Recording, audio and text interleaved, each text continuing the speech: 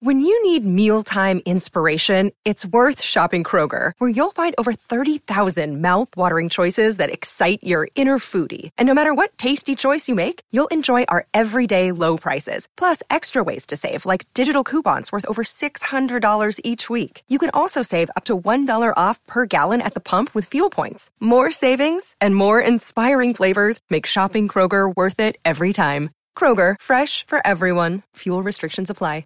You're listening to a Score North podcast right now, and if you're a business owner, so are your customers. In fact, I could be talking about your business right now, telling the tens of thousands of loyal fans about you and sending them to your business. Find out how you can partner with your favorite Score North podcast. Visit scorenorth.com now and enter keyword partner. Fill out the form, and we'll get in touch with you quickly. Once Phil, Judd, Declan, or others start talking about your company, you'll be amazed at how many fans start showing up. So visit scorenorth.com now and enter keyword partner. TCL is a proud sponsor of the Score North Studios. TCL, America's fastest growing TV brand.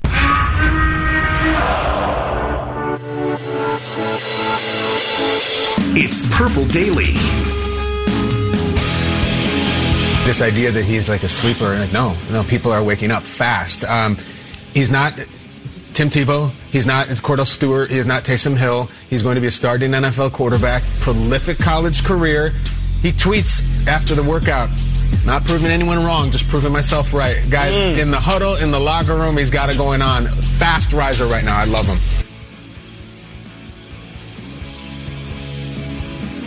All right, back in my chair here in our Twin Cities studios, because little known fact is half of the studio is in Minneapolis and half of the studio is in St. Paul. That's a real thing. Did you know that?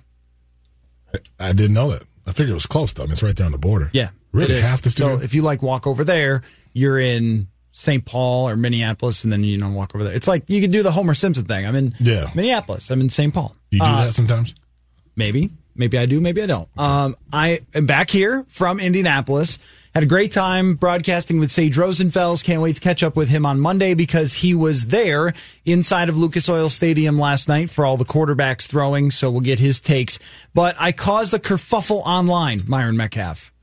It's my first time ever upsetting anyone online by tweeting these very words.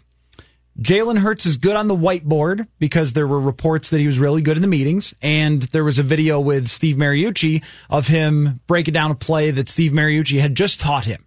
So he taught him an old, I think it was a Brett Favre play, and he just picked it right up and explained it right back to Steve Mariucci in a flash. And it was impressive. So a lot of people report, okay, he's good on the whiteboard in these meetings. He's the best athlete quarterback there at the Combine, and he ran a sub 4.6. Very impressive. Also, Heisman-level production. 20 rushing touchdowns. I think it was 32 passing touchdowns. Over 50 touchdowns just by himself. And yet, Justin Herbert is the guy that everyone is super excited about. Yeah. And I watched enough of both of them to have gone into the draft process myself, just feeling like Justin Herbert is Paxton Lynch or he's Jake Locker. He's just one of these big, tall guys with a rocket arm.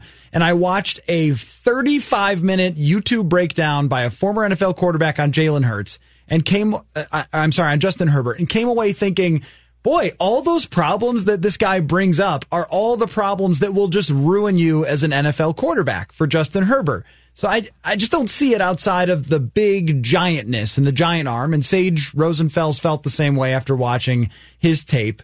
But Jalen Hurts is a funky one because he's not Lamar Jackson. So if you start making these, he's the best athlete. Well, he's not like an all-time level athlete here. And his throwing motion isn't perfect. Tell me if you've heard this story before. He's got great character. Yeah. He's a great competitor. And he's a leader. And all the guys get along with him. And he handled the Alabama situation really well. So we have these things that are wrong with him. The intangibles are great. He's a great athlete. And a lot of times this guy falls and ends up working out. So I'm interested. If he's a second or third round player and I'm the Minnesota Vikings and I'm not 100% sure I'm signing Kirk Cousins to a contract extension and I need a backup quarterback, I like Jalen Hurts for this. How do you feel about Jalen Hurts, Myron? I love him, man. I think that's a smart pick. Now, he's not Lamar Jackson, but I do hope that the Lamar Jackson situation has encouraged GMs and execs to not put guys like Jalen Hurts in a box and give him a chance to show you his best stuff, which he's done all week. I mean, he's been putting on a show in Indy beyond the 4.59 40. Just some of the throws he's been able to make. And it's always interesting to me, man, that when you get to the NFL, we measure you according to, as a quarterback, according to whether or not you've won against elite teams. Right. You know, Kirk Cousins, the thing we bring up all the time is win-loss record in prime time, Mm-hmm. win-loss record against teams with the 500 or better record. And here's a guy in Jalen Hurts who goes to Alabama, and if he doesn't have a bad half in the championship game, you know, potentially he wins that title. Tua doesn't come in. Maybe he's the starter going into the second year, and we don't even hear about Tua until now. Yeah, right. Tua takes over, and it's as if Jalen had done something wrong, when really all he did was he was the second best quarterback for the best team in America. And Tua's a top 2 pick. Yes, and that was his crime. But no one's citing that Joe Burrow, who also transferred because he got pushed down in the rotation and wanted a chance to start. Right. No one's bringing that up. Jalen Hurts goes to Oklahoma and says, okay, you all think it's just Alabama, the talent around me. I'm going to take this team to the college football playoff, and I'm going to improve with, I think, a guy in Lincoln Riley who really helped him tweak some of his fundamentals and just made him a better overall quarterback. So, yeah, I think Jalen Hurts is a guy who certainly I would take a hard look at in the second or third round because, you know, this isn't some guy that you're going to move to tight end or wide receiver. He's proven at the combine he's a quarterback, and I think he's proven throughout his career that he has a chance to play at the next level and compete at that position, considering all the things that come with him. So if he could become as talented, let's just say, as Marcus Mariota, somebody who runs but is not perfect when it comes to throwing the football, would you sign up for that? If you were the Vikings, would you sign up for that as a guy that would be your backup quarterback this year, and then next year you don't know? Like at this moment, I don't even think the Vikings know for sure. I don't think that Kirk Cousins knows for sure, and we definitely don't know for sure. They were talking at the combine like he was going to be their quarterback for a long time, but that doesn't mean anything. Cousins could say, 17 games is coming up. That sounds like a lot of money is going to be all of a sudden available to give to Kirk. And if I was him, I would have the same mentality. If you guys are going to go to 17 games in 2021, I'm not signing a 5-year contract extension because that salary cap's going to go up by $100 million, and then you'll have me on a really good deal, and I want to maximize my profit. So if you ran into a situation where Kirk Cousins just said, sorry, I'm just going to wait it out and maybe sign a 1-year deal with somebody else and wait till that big thing hits and go from there, I'm not signing with you guys. If you had to turn it over to someone with Marcus Mariota level talent, could you win with that? If you're the Vikings, if you could put together a good offense with the same pieces, with Delvin, with Thielen and Diggs, assuming nothing goes wrong with Diggs, a first-round left tackle for this year, and then you have to hand it over to him. Because I think if you're talking about what his ceiling is, it's probably a little higher than that. But if you're talking about like most likely scenario of what he becomes, it's probably someone like Mariota.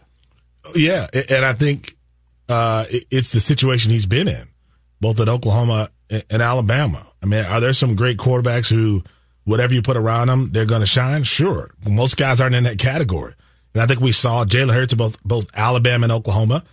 When you put 5-star level weapons around him, he was pretty good. And that's what he would have here. He'd have Diggs and Thielen, healthy Thielen.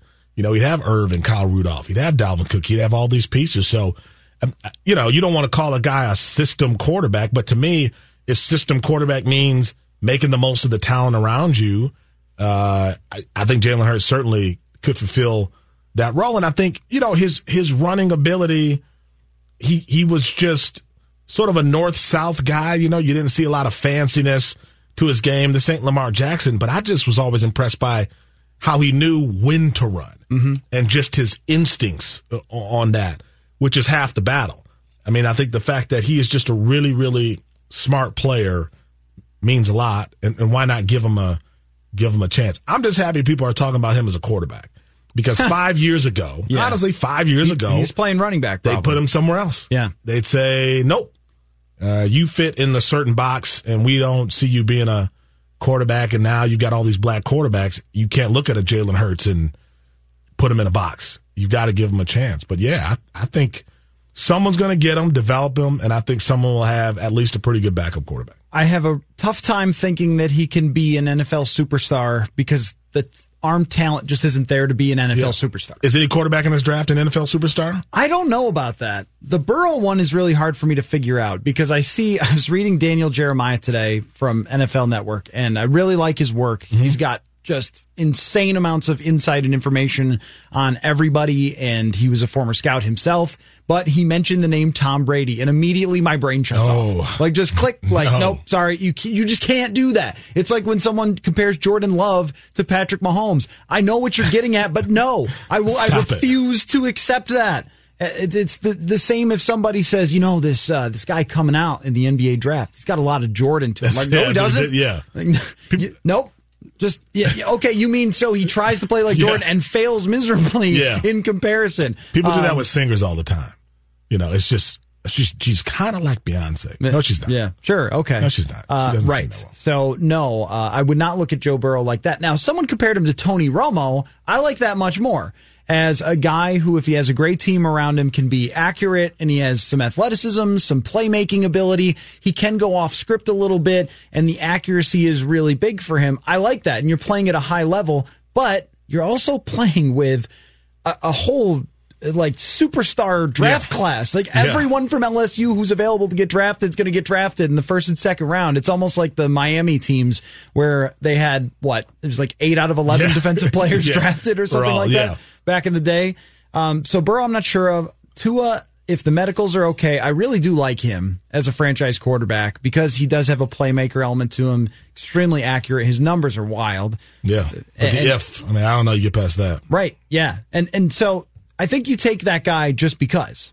The Hurts thing becomes more interesting to me because of the sheer number of quarterbacks who have dropped in the draft over, his throwing motion isn't perfect, or, he's just not tall enough, or he's too athletic, or whatever it might be. Means, whatever it might be. And a lot of times these do fail. Pat White didn't work out, but they also click more often than if you take in the third round some average schmo sort of quarterback who doesn't have any athleticism and isn't super accurate and ends up being Matt McGloin in the XFL, right? So for the Vikings, with their quarterback situation, I think it's always worth it to draft a quarterback no matter where you're talking about picking one. And if there's 60-40, 70-30 that Kirk is going to stay, that 30% is enough for me to say, well, draft one. And then this guy's character is just A+. Mm-hmm. So you can put him in as a backup, and he's not going to cause you any sort of problems. He was the one that dealt with that Tua situation in Alabama really, really well. I think he could have been a problem for them, and he wasn't at all. He just went somewhere else and did great. Yeah. So I like that idea, and I like him better than some of the other quarterbacks who have the stronger arm or whatever it might be. Jacob Eason from Washington is talked about as a first-round pick. What? Who? What? Yeah. 6'6". That's why. So I guess what I wanted to ask you, Myron, is if you think that anything changed with the year of the black quarterback, with Lamar succeeding, with Patrick Mahomes succeeding, and Deshaun Watson, too. He won a playoff game, and not because the rest of his team was very good, that's for sure. I think the Texans are a bad team with a great quarterback, and all these guys dropped for some reason or another. Teddy's probably going to get paid. He dropped for a silly reason. And now I look at Hurts going, well, this is kind of history for you here if he doesn't get drafted high after all that he accomplished. And all the conversations we've had about, running quarterbacks are actually good for you. Yeah. Well, this guy ran a ton, and you don't want that now. So I don't know. I feel like we talked about how this was going to change things, and this, in a way, if he goes in the fourth round, means that nothing really changed. Yeah, I mean, that would be unfortunate. Again, I do think if anything's changed, is that you can't put Jalen Hurts in a box. You can't talk to his team and say, hey, look, man, it's time for him to work out as a tight end or wide receiver. A running back, some other position. You have to respect him enough to allow him to play his position and see how it goes. So I think that has changed. Like, here's what black quarterbacks have to overcome. It ain't the raw talent. The challenge becomes if you don't think that a black quarterback, and it ain't just black quarterback, it's black anything, can be an intellectual leader. That's what these guys are often overcoming. Yeah. I always thought with Lamar Jackson, the haters, a part of it was he doesn't talk like I do. You know, his diction's a little different. Yeah. He's not as, quote, articulate, is what a word you hear a lot of times used, right? And I think that he speaks well. Right? And I think that hurt him, that he was so Southern and country and raw that a lot of people thought, well, that automatically translates to you not being intelligent. And then when you compare a guy like that to a Russell Wilson, who is Fortune 500, put him on the cover of the brochure, wife is a music superstar, then all of a sudden you go, well, that's what a black quarterback should be. Yeah. But I do hope that people are seeing the diversity within black quarterbacks. They don't have to be the same thing. Mm-hmm. Russell isn't Deshaun. Deshaun isn't Lamar. That's okay. Mahomes is his own guy. So that to me is what has changed, is stop trying to find a black quarterback who fits a certain mold. Mm-hmm. Respect them as a leader, not just with their athletic gifts, but also with their intellectual abilities. And also, let's make room to allow them to be themselves. Yeah. And not bring in a Jalen Hurts and say, which black quarterback is he like? Maybe he's just a good quarterback. Or maybe there's a white quarterback that's actually a better comparison. Everyone's afraid to do that, right? Yeah. I just think that, to me, is what I hope changes over time.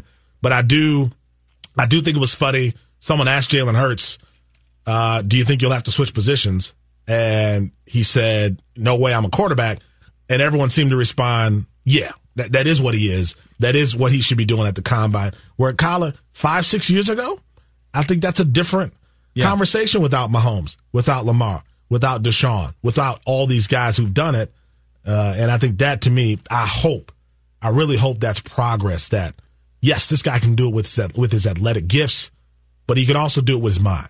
And that, to me, is the progress I hope to see. And with this particular quarterback, he is athletic, which is part of the, a lot of the black quarterbacks who have been drafted are great athletes. But something that, like you said, they're not given credit for all the time is the character and leadership. And Teddy Bridgewater was probably one who was given that credit because he won so much. But the minute that something was a little wrong, like, he didn't have the great pro day, and he doesn't have the strongest arm, and he has skinny knees or whatever. Like, just picking apart everything. When you look at Justin Herbert, there's a lot wrong. One of the things that's wrong that I watched and then, confirmed with Sage and things like that is the guy comes off his first read pretty fast and makes pretty bad and basic mistakes, and then just throws some really bad ducks. Yep. And he has great athleticism. His athleticism's as good relatively as Jalen Hurts, but he doesn't run. So he's not like a running aggressive quarterback who will do anything to win. Yeah. And then his situational awareness was absolutely horrendous.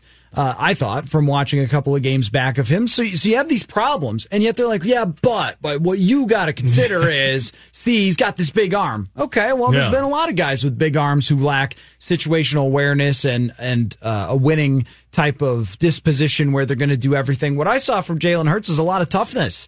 Somebody who would run over a linebacker to get into the end zone at the goal line. And strength too. But also there's, a will to win. He gets down to Baylor by a lot. I think they were down like 21-0 or 21-3 or something, and he grinds and grinds and grinds, even though their offensive line this year was nowhere near what it was for Kyler Murray or what it was for Baker Mayfield. And yet he had to run a lot because of that. Not just because of the fact that he would come off his first read and then run. So it's like we apologize for these other things, like, but you got to consider the ceiling with the arm strength. Like, okay, but let's consider also someone's competitiveness and character, because a couple of people that I was talked to about quarterbacks, including Sage Rosenfels, have said, when it comes to this position, character is probably more important than anything. And that includes, that doesn't mean you're a great guy, Ben Roethlisberger, but it means that you're intelligent.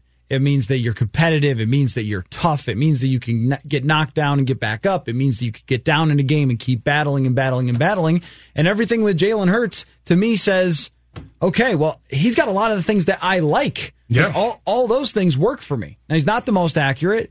He's certainly not the strongest arm quarterback, but Drew Brees can't throw a ball farther than me at this point. So I don't know. I think what it tells you is, what do you value, and then how much might you be impacted by these other types of things. I've mentioned to people on Twitter before that the Houston Rockets refuse to allow the same race comparisons when you're comparing a player for their own scouts. Yeah. So if you're going to make a comparison, you better make it for not just a black guy, but a white guy too, to make sure you're really working hard to get that right. So you're not letting in, some biases come in on it. So I think it's an interesting little test for how you look at quarterbacks and what you think wins, because I think athleticism and character certainly win. Yeah, and I think your ability to make people like you. Like Teddy Bridgewater's thing was people wanted to play for him, and they wanted to play with him. And that devastating reaction when he tears up his knee, I mean, that wasn't guys who were going, oh, man, the season's over. Yeah. Or, oh, that poor kid. That was like, dude, our brother just. Yeah. I mean, it canceled practice. That was it. Yep. I mean, that place was devastated. Alex Boone said it still bothers him. I mean, because people were like, that's our dude. Yeah. And I think that to me is a really difficult thing to achieve in an NFL locker room, is to somehow find a way to connect with all these people from different backgrounds, different positions, different statuses. You know, Patrick Mahomes in the NFL Films piece that everybody keeps watching over and over again with him on the sideline, like that to me was a dude who, he was almost like a great politician. Like how does everyone like you? Yeah. But everybody up and down that sideline was like, that's our leader. And I think that's so difficult to do. And when it comes to, I think, black quarterbacks, here would be the hope. Let's all just admit and start at the point where we go, it is incredibly difficult to identify, develop, and find a great quarterback, right? Almost impossible. It's extremely hard to find a good quarterback. So I think if you start there, then you get away from this guy fits that box. No, like most of these guys were put in a box and we found out that everyone was wrong. Tom Brady, Russell Wilson. Yes, there are some elite guys like Peyton Manning, but for the most part, the most important position in the NFL is the most difficult position to identify at the collegiate level. So I think if you start there, then just grade everybody the same. Let's not make it seem as if the black athletic quarterback is the problem. How about just finding quarterbacks in general is a problem, and everyone's kind of gambling and trying to figure it out? Like, that's the NFL. If you start there, then you give Jalen Hurts a fair chance. You give him as much of a chance as Jacob Eason and some of these other guys to prove you wrong or prove you right.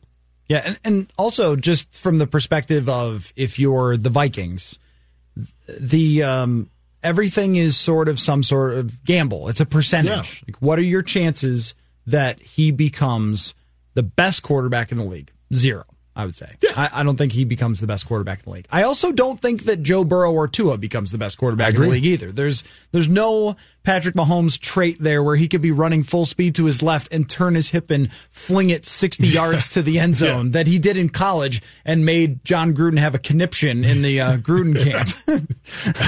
But both. So those guys have much higher chances to be great starters. They have top 15 starters, which is what you hope for. What you hope for is, this might sound weird, but I think this is right. You hope for your guy to become Kirk Cousins. You hope for him to be, if you could build everything else around him, that he could probably get you somewhere. Yep. That's what you're aiming for when you draft one of these guys. So the question would be, can you be a 10-win quarterback? Like, what are the chances that Jalen Hurts or Justin Herbert or Jacob Eason become a 10-win quarterback who maybe gets to 11 or 12 with a great team and who maybe is at 7 or 6 with a terrible team? And I think that Hurts can be that guy. You're just going to have to accept, though, if you're the team that drafts him, that he's not going to throw the football quite as hard or as well as some other people, but he can make up for those things with his running ability. Yeah. And I think there are obviously limits to that. I mean, Jacoby Brissett is a great example.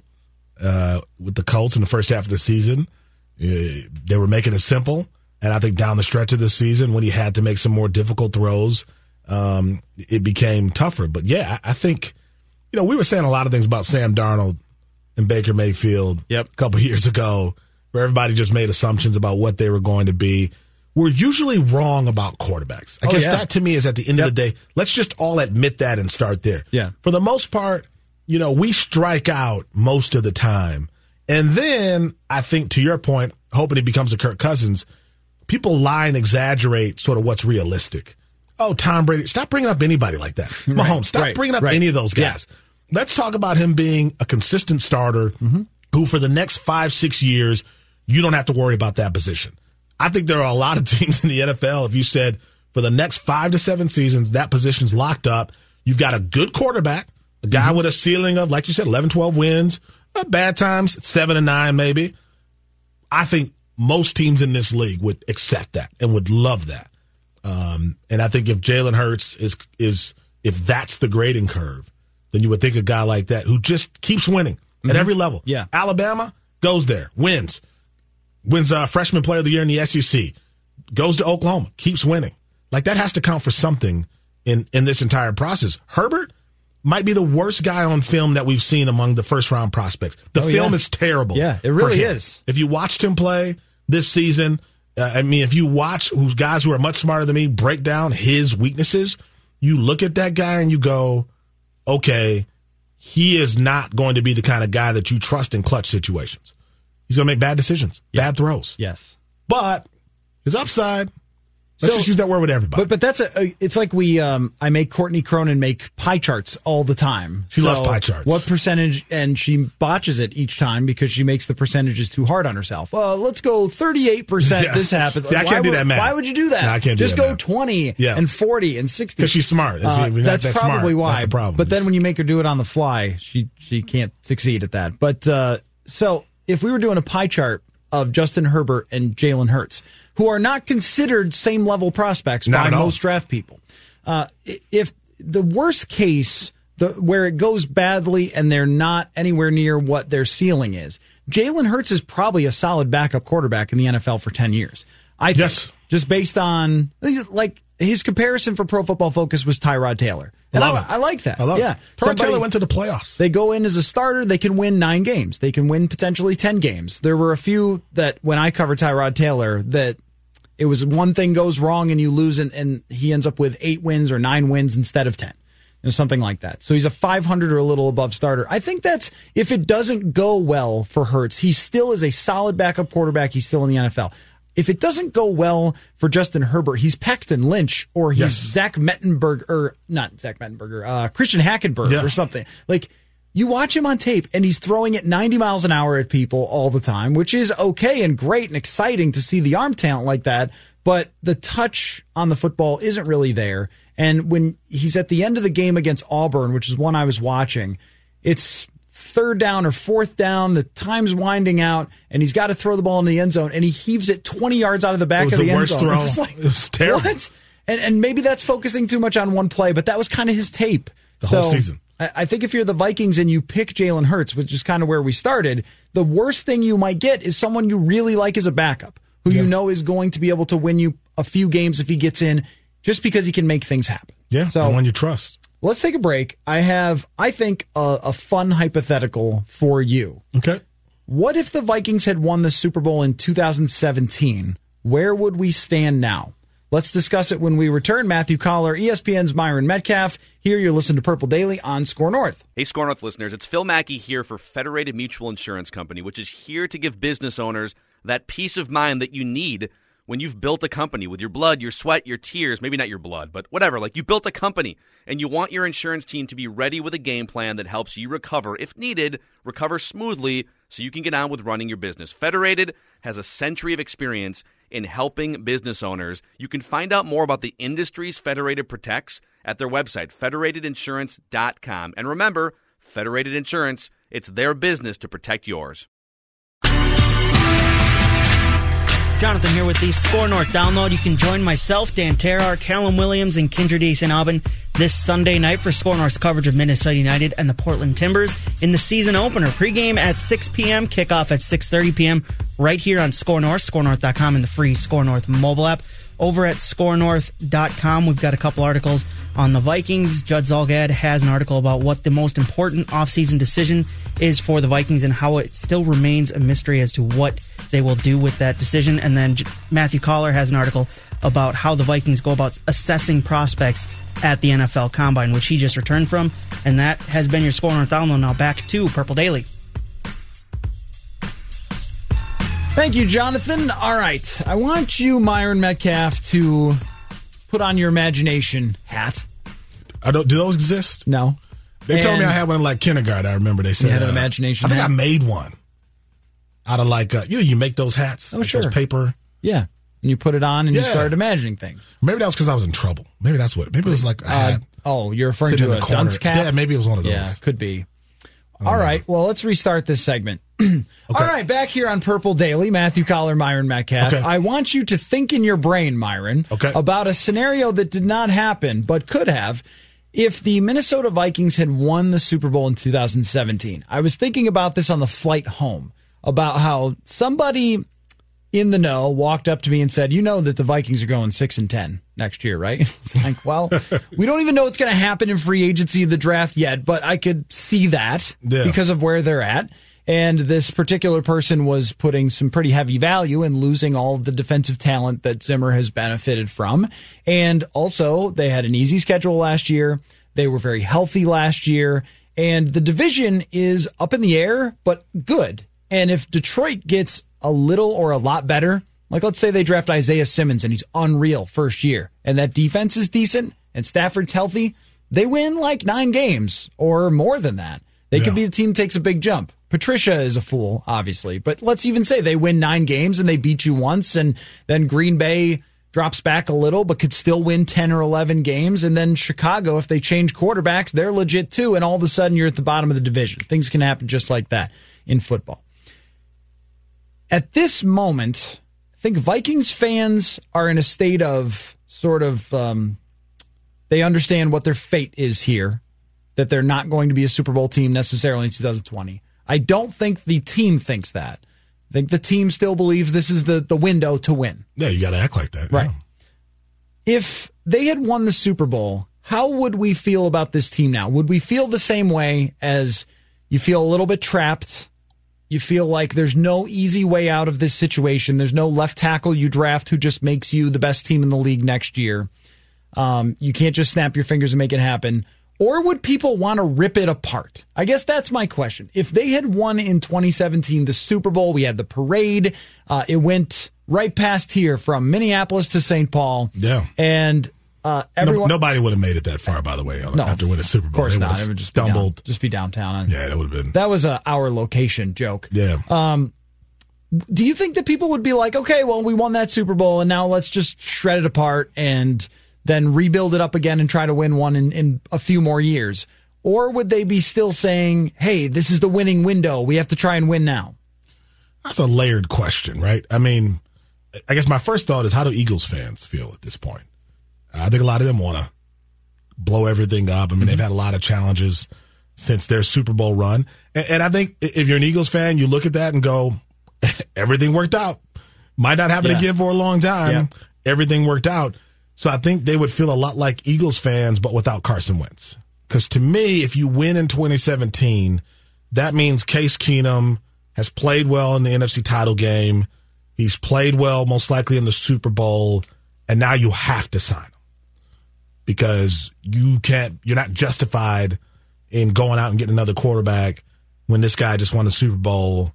So now maybe you give him the 2 years we've seen with Kirk Cousins so far.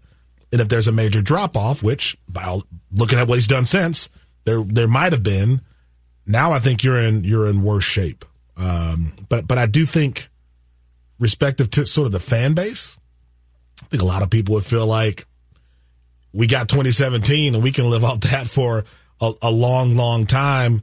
If we got to blow it up to go out and find the right quarterback moving forward, I think people would be okay with that, because if you had won the Super Bowl, you would buy yourself a lot of time. Like, Eagles fans are still living off what happened in 2017, despite the questions about Carson Wentz and his health, despite the questions about all the injuries they've had on that team. Right. But I do think they're like, we'll take it. But I just think the biggest factor here would be you would have had to sign Case Keenum, right? I mean, I don't know how because in that scenario, he has played well on the road against the Eagles. They go to the Super Bowl in Minneapolis. Yeah. And Case Keenum is a star there as well. How do you... Or at least does enough to win. Yeah, I don't know how you go in that scenario, let's go out and get a different quarterback who helps us win a Super Bowl. I'm glad you went down this road, because this was going to be part of my question. If they had re-signed Case Keenum, how different would it be? Because in terms of the win-loss record of the last 2 years, I don't think it's that different. Keenum went to a really bad Denver situation and was really bad, and their coach got fired. Then he goes to Washington, and they were really bad, and their coach got fired. And I don't think that was all Case Keenum's fault. It's just who he is. But here, he had a special rapport with Diggs and Thielen, and they didn't get worse over the last 2 years. This year, they beat one team with a winning record, and that was Philly. And Case Keenum probably could have won that game. Against Dallas, they handed off 10 times in a row on the game-winning drive. Yeah. Delvin Cook carried the offense early in the season, and then they just threw downfield, which Keenum was able to do to throw to an open Stephon Diggs and Thielen in 17. So I think that they probably have the same amount of wins over the last 2 years. He would not have worked out with John DeFilippo, probably. He would have made up for the offensive line a little better, probably. Yeah. A few of those interceptable passes probably get picked. And then they don't make the playoffs the following year. And no one would have cared because they won the Super Bowl the year before. But where you might be in a better situation if they had signed Case Keenum than Kirk Cousins is you wouldn't be talking about, oh, yeah, well, we have to sign this guy for 5 more years. Because you would have thought we were never really all in on this guy anyway. And even if he won the Super Bowl, you would not have signed him to an $84 million contract. It would have been more like sort of a soft jumping into it. Much more reasonable because he was a one-year wonder. And that's kind of what made me think of it is even if they had won the Super Bowl and gone with Keenum, that right now we would be talking about which one of these quarterbacks do you want. You can draft them. You can sit them for a year. You could start rebuilding a lot of different areas with a patient mindset. Now it feels like there's a lot of anxiety out there at TCO Performance Center and with the general manager, with the coach. Of course there should be. Even if they feel like the one playoff win bought them some time, when you're looking down the road, it's like, well, okay, you got one playoff win in 2 years out of your $84 million quarterback, and your roster is getting less talented next year unless you make some genius moves. You would feel, I think, a lot more secure with what you have to do and not bring back Everson Griffin and not try to restructure Linval Joseph or something like that. Like you could let guys go and draft players and trade guys for draft assets and things like that. Things that you actually need to do and feel a lot more secure in them and be talking about potentially drafting a quarterback to sit for a year and play had it worked out that way. So you're saying, so is there a scenario where they should have just kept Keenum? I mean, is that what you're essentially saying? Because, you know, if the presumption is his run wouldn't have been that much different than Kirk Cousins, then the Super Bowl doesn't matter in that argument, right? It probably doesn't, but I think that was the only way he was going to stay. Yeah. So that's kind of why I use that as the starting point for the conversation, but also everything that they did after, including signing Cousins, but other stuff too, just a mindset to try and put Garrett Bradbury right into the offensive line. Let's draft a center in the first round, which if you do that, the guy better be great. Normally that does not happen. Yeah. Let's draft a center in the first round because that's what we need right now this year. Yeah. Normally you don't take that mindset at the draft, but this team had to last year. So maybe they take a different mindset. And I still think Bradbury could be a good player. Usually the first year doesn't tell you much about an offensive lineman and how good they're going to be. So I think he can be good. But that was a desperation pick. Oh, we got Coobs here. We got to have this outside zone. We got to have. So I think they've been greatly influenced. And how about bringing back Anthony Barr at a huge price tag, reworking all these contracts, spending all these money to get yourself into cap hell? If you win in 17, I don't think you do a lot of that stuff. Yeah. And I, you know, if Case Keenum, though, is presented with some of the same situations, if Case Keenum is playing the Packers and they're terrible in the first half on Monday Night Football, without Dalvin Cook, is Case Keenum a difference maker in that scenario? Probably not. You know, so to me, you would have signed Case Keenum. I do think there would have been a drop off, and I don't think the team would have been as competitive. Now, I don't think there's like a 4-win gap or something between the two, but you know, I don't know that they're necessarily. If this is a drop-off, if it's not just about the organizations that he was attached to, then perhaps you do take a step back. But I think overall, can you win some of those tough games that champions win? I mean, that to me is what it comes down to. And even with the Kirk Cousins, you're going to find yourselves in those scenarios again. And that's how 6-10 happens. because you're in those close games where you've got to have a big play or two down the stretch. And if it doesn't go your way, now you are 8-8. Now you are 7-9. And I think that's going to be the reality under Kirk Cousins no matter what. Like, I think that doesn't change with the Minnesota Vikings. That is just where they are positioned as an organization right now. I don't think they have a quarterback who's good for an extra 2, 3, or 4 wins, like obviously a Mahomes is or a Deshaun Watson or someone like that. So if you have that scenario, you're always rolling the dice, always in that scenario. And that's why you can end up being a playoff team and squeezing in there and maybe beating the Saints, or you go 7-9 or something like that and you're out of the playoffs. That's what it feels like. That's what you have to be comfortable with as a Vikings fan. And that's where, if we play it out and they win in 17 and sign Keenum to a, let's say, 3-year deal. Yeah. That is really heavy on the first 2 years in terms of money. And then now we know we're getting to the end of the road. Where with Cousins, what he's done has been just good enough. And especially the statistics have been very strong. And last year they were really good under Kubiak and with a very easy schedule. And he gets the playoff win, which there was not luck to it. It's not like he dominated that game, but you go on the road in New Orleans and you throw a great touchdown pass at the end. You earned that. You deserve credit for that. But then you also deserve just as much criticism for throwing 29 passes for 172 yards in San Francisco. And, we just, it's the offensive line's fault because it always is, I guess. But there were opportunities to potentially win that game, and that didn't happen. We got, the typical Kirk interception at the wrong time and that sort of thing. And so if we play it out with Keenum in as the quarterback, he wins the Super Bowl and they say, all right, we're riding with you, Case, let's go forward. Instead of 8-7-1, maybe they're 7-9 in 2018. I just don't see him as being a 6-10 team because they still had a really good defense and they still had way more weapons than Keenum had in Denver. And then this year, so they improve it. They go back to the right scheme. Kubiak has made everybody great his whole career and runs a similar kind of thing as Pat Shurmur. And let's say they win 9 or 10 games because the schedule was easy. I don't know what game they won this year that they don't win with Case Keenum. And maybe you lose in New Orleans instead. And then you're saying we have to make a lot of major changes if we ever want to get back to this situation. So we have to move on from Keenum.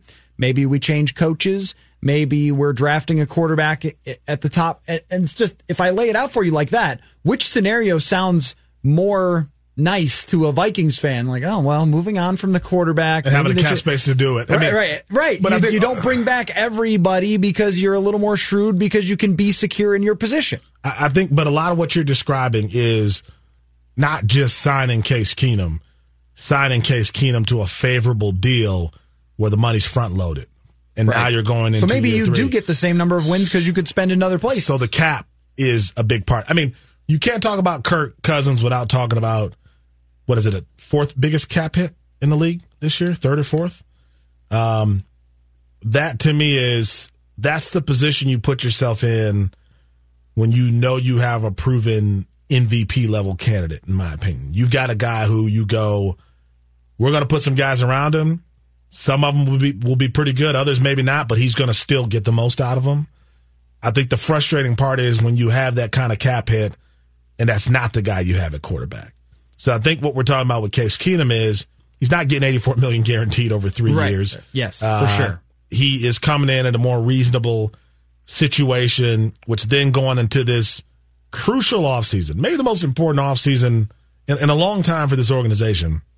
He's going into this. You're going into this feeling like you have a quarterback. Maybe it's time to move in someone behind him, groom someone, but also you've got the cap space to add some pieces. And that's the position they're really not in. You don't want to be coming off, a playoff exit where your quarterback didn't look great and not really having any money to spend. Like, we're talking about cutting. I mean, that's been the entire offseason conversation. What can they cut? Yeah. And that's not a fun position to be in.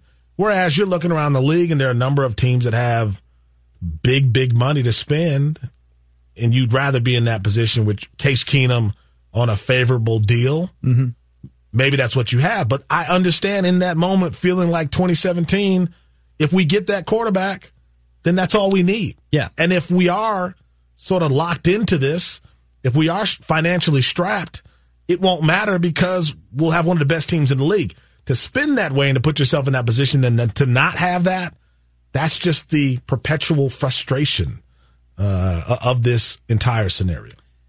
And I never felt that signing Kirk to a deal that big was any sort of long-term play. It was the chips to the center of the table. It's coming off of a year where you felt you were that close. So what can we do to carry on our high level of quarterback play? Because we don't think Keenum's going to continue it, and we're afraid that Teddy's knee is going to fall apart and he's never going to play again or never going to be a full-time starter again. And so it was understandable, but you knew the risk when you got into it was basically the situation you're in now. It's like, if this goes not great and you don't get back to the NFC Championship, guess where you're going to be in 2 years? Salary cap hell. Yep. Who you cutting, who you releasing, you're going to have to tear the thing apart. And then in the final year, potentially, of his deal, you won't be that competitive of a team. I mean, they're going to be decent, but they're not looking like a Super Bowl contender, really. Unless a lot of things just fall their way in the NFC like they did in 2017 with Aaron Rodgers getting hurt and so forth, and they go 13-3 and get a home playoff game. And even then, it wasn't quite enough with a lot of the same pieces. So now you're going to lose a lot of these good players and going to replace them with who knows who. And that's just hard to sell as, okay, now you're going to be a Super Bowl contender. So it's almost like the test where you put a marshmallow down in front of somebody and you say, okay, if you don't eat this for 15 minutes, then I'll give you 2 marshmallows. Yeah. And the Vikings just went, no. Give me the marshmallow. Right. The Vikings have 3. Yeah. But now they didn't get their 2 marshmallows and they're in a really tough spot now. So I guess I don't know. I was thinking about that a lot as I left Indy. So why shouldn't fans give up then? What's the hope? Like, why should they be hopeful? Well, it's football. I mean, that's one. So what does that mean? It means that, you just never know, right? I mean, San Francisco's 4-12 last year, and things went right for them. Their coach is brilliant. The quarterback is totally right. Yeah. Nick Bosa, yeah, but I mean, their quarterback played extremely well. Yeah. And their offense had their quarterback playing extremely well. They won in the playoffs because they got great matchups. They matched up perfectly against the 2 teams they faced. They faced quarterbacks who love to hang on to the ball and get sacked, and boy, did they sack them. Yeah. They were healthy when they went into the playoffs, not for the full year, but when they went into the playoffs. Came a lot of injuries. We've seen it go right for the Vikings a bunch of times in their history. Once a decade, they're in the NFC Championship and they blow it, and but all those years, things click into place. 2009, not just Favre was amazing, but also when I look up their easiest schedules, that one shows up. That they had a schedule go right for them. They had a home playoff game, and so things click into place every couple of years, and you have to win when that happens. It didn't for the Vikings in 2017, clicked into place, but you didn't come through and win. So you never really do know when your next chance is going to pop up. If Rodgers gets hurt again, Stafford gets hurt again, all of a sudden you just sweep right through the NFC North. You could see all these things happening. But in terms of believing that they can win in Cousins' final year, I have trouble seeing next year's team being better than this year's team in terms of total talent. And that's what makes it hard. And if you were to go back in time, let me just push the button and make this different, try that different scenario. Not that they won the Super Bowl, but maybe you went the other way with the quarterback situation. Then this time right now is super fun for us because we are debating quarterbacks 24/7 for who they're going to draft. We are talking about free agents because you have cap space to spend on them. Let's get this guy. Let's get that guy. Do you want Jadeveon Clowney? Well, you can afford him. Now we're in a place where we kind of look at each other and go, I wonder what they're going to do here. Yeah, it's like being in a grocery store as a kid and you want maybe some gum or some licorice. Your mom's like, no, it's not on the list. You're just looking at it. That's all it is. The Vikings can do. They can really kind of look at free agency and the combine and hope, but they just don't have the flexibility or the money to spend. What are the chances that we look back at 2019 and say, that was the best year under Kirk Cousins, no matter what happens, whether there's an extension. Great chance at that, I think. Yeah, I think so too. Great chance. I mean, normally just based on his numbers, somebody puts up 107 or whatever it was quarterback rating, they don't often do it again. Yeah. And I asked Mike Zimmer that, and he said the answer is improving the offensive line to keep him at that level. Okay, well, great, but how? First year left tackle, just throw him into the fire? See how that works out for you? Okay. I mean, usually it doesn't. So I think they could probably be this good again, but it won't be really soon. That's frustrating. Yeah. Well, this was fun. Yep, Where do you think? I think we made people happy. I think people are smiling about what's to come in 2020. Only Oklahoma football fans, because we talked about wanting Jalen Hurts. Let me ask you a question just before you go. So, who's Tom Brady playing for? What do you mean? Next year? Yeah. Not right now. He's not playing for anybody. I'll be with the Patriots. No. This is all smoke and mirrors. Lame. He's not going to Vegas. You played along with my fun scenario, and then you're like, Patriots. Who wants to go to Vegas? You don't want to go to Patriots. Go to Vegas. They're not a good team you now, though. You want to hang out in Vegas. You don't want to play in Vegas. You don't want to go to... What about L.A.? Wherever. I mean, who's going to show up?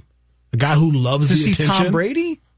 People show up. You've been to L.A. Yeah, I know. People don't care. They're busy. They don't care. A lot of shopping and they show up. They show up midway through the third quarter, and they're out by the end of the fourth. Which, having gone to a couple of Dodgers games, I get it. Yes. You have to park a zillion miles away unless you want to pay like $150 for parking. And who's leaving the beachfront? Anybody? Nobody. You got to get up from the beach. You're not doing that. I mean, you get into like just November and the beach isn't as nice then. Just to see Brady? Yeah, people would see Brady. I don't know. He'll be with the Patriots. I guarantee it. All right, Myron, this was fun. We'll do it again next week. All right, man. When we return, I want to talk a little bit more about Brady and also Matt Harmon, who does a thing called Reception Perception, where he watches for the top wide receivers, all of their routes, and tracks a bunch of different things. And he's done some work on Stephon Diggs that's very interesting. So we'll talk with him. Zolgad will be in here at 3:30. We're back in Minnesota. And if you were wondering, by the way, the weather was terrible in Indianapolis. So I came back and looked at my app, the weather app, and said, oh, good to be back. The weather's going to be better here. Usually when I travel, I want to go to New Orleans or San Francisco where it's going to be nicer. It was not. So, all right, we'll be right back. You're listening to Purple Daily on Score North. Listen and win with the free Score North mobile app this month. One lucky winner will win a $200 gift card to Amazon.com just for having and using the app. Register your app, listen to your favorite Score North content, and you could be a winner. TCL is a proud sponsor of the Score North Studios. TCL, America's fastest growing TV brand.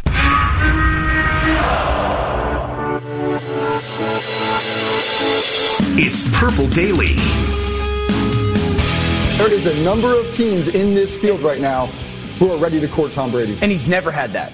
Like, he's never experienced this where he truly, I'm sure the fans of New England and Bill Belichick and Kraft have made him feel appreciated, probably the fans the most. Yeah. But he's never been sought after like this. He's never been courted like this, where teams will this is recruiting all over again for the number one recruit in the nation, and every team going, come to us, and this is what we can offer. Well, I still think we're sorely mistaken, though, if we think that he's just doing this for the attention. This is very, very real. Jeff Darlington there on Get Up on ESPN every morning. Matthew Collar here on Purple Daily. In about 7 minutes, Matt Harmon from Yahoo will join the show, and he does a very cool project tracking wide receivers and always has a lot to say about Stephon Diggs. He is a huge fan of Stephon Diggs from what he finds in his numbers, so we want to talk about his value to the Vikings and the conversation about potentially trading him, which I said to Mike Zimmer at the Combine. I said, Mike, have you caught any of the trade rumors about Stephon Diggs? And I'm sure he has. I'm sure he has ESPN on his TV from time to time and caught some of it. But he said, no, I don't know what you're talking about. So I made up a bunch of trade rumors and had him go one by one. No, that didn't happen. But I just asked him, what do you think about all that conversation? And he said, after the one thing that happened, which was a big thing and shouldn't just be dismissed, that everything last year went fine, which is sort of reflective of what I saw for being there every day. Not that it disappeared entirely.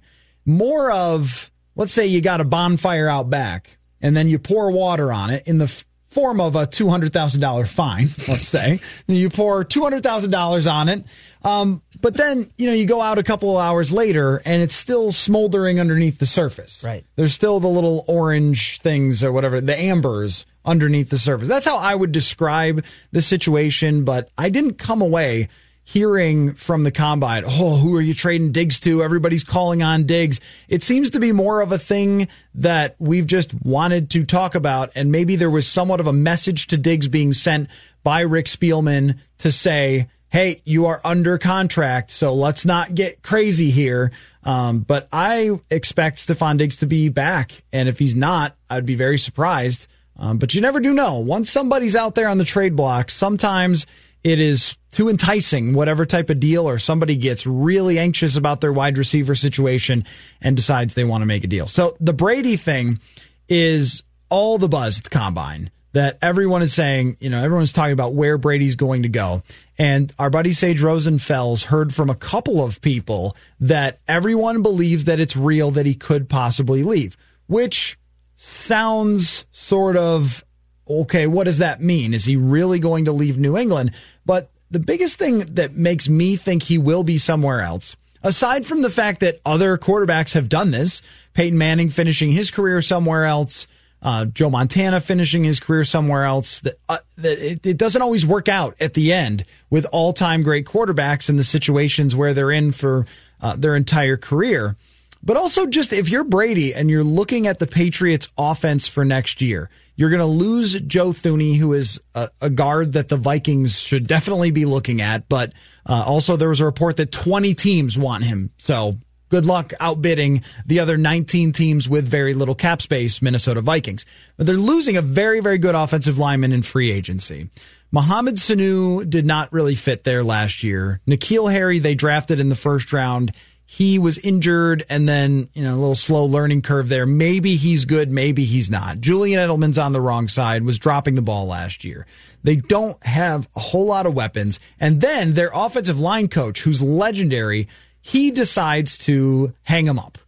And so you're just looking at an offensive situation that's hard to see being way, way better for Brady.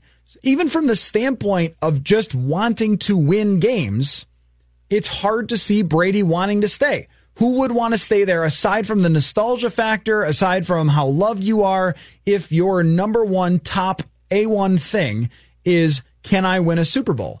They had a great defense last year, possibly the best defense in the entire NFL last season. And he ends up with a good overall record, and he played well according to the underlying statistics, the Pro Football Focus analyzing each throw, but he had to throw the ball away a ton because he didn't have people open or his offensive line didn't perform particularly well. And they're another team that eventually it does catch up with you and you've got to restock the cupboard. But if you're Brady, why would you want to be there to restock the cupboard? I think Los Angeles makes a ton of sense because they have some good skill players, a good defense. It's in Los Angeles. It makes way more sense than the Las Vegas Raiders, who are very hard to see being actually good. Like, who is the top weapon that you're throwing to if you're Tom Brady? Don't you want a situation where you're going into it saying, I know exactly who I'm throwing to. I'm going to put up big numbers because I have this guy. And even the Colts have that same sort of thing. Maybe one of these teams can draft a top receiver, but you never really know how that's going to work out. If you go to Los Angeles, you have Keenan Allen, who has certainly helped extend Phillip Rivers' career for quite some time. And I just like when stuff like this happens. Because then 10 years from now, we could go back and remember that year that Brady played with Los Angeles? Or the Favre thing here. It certainly gives you a story forever, no matter which way it goes. The fact that Donovan McNabb played here, not that he's Brady or Favre, but that did not work out super well. And sometimes when it implodes, it's really fun too. Oh, yeah, this guy went and played for that. Joe Namath played for the Rams or something at the end of his career. It was just absolutely miserable. And for us, with no reason to care how it works out, at very least, it's going to make the NFL season really interesting if he goes somewhere else. I wonder, Jonathan, before we get to Matt Harmon, do you have a sneaky Brady location that is not obvious? Because I think Los Angeles is obvious. Indianapolis is semi-obvious, even though I think they bring in Phillip Rivers. Tampa Bay, they don't have a quarterback. Yeah.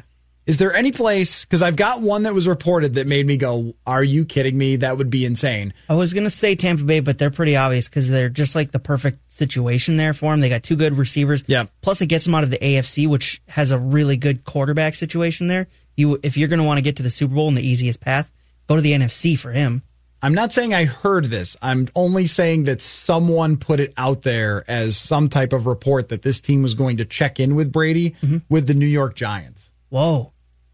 They're not good. Like it. They're not good, but they had a bunch of their weapons hurt last year and made it way harder on Daniel Jones because Evan Ingram was hurt and Golden Tate was suspended. They've been building their offensive line for a little while now. And if you had Tom Brady, their defense is still bad.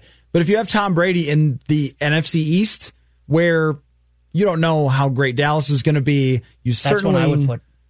Don't think that the Eagles. Well, that was the other one. Is maybe Dallas, because the Dak situation hasn't been resolved yet. It seems like those two sides are not moving towards a number that they both can agree on.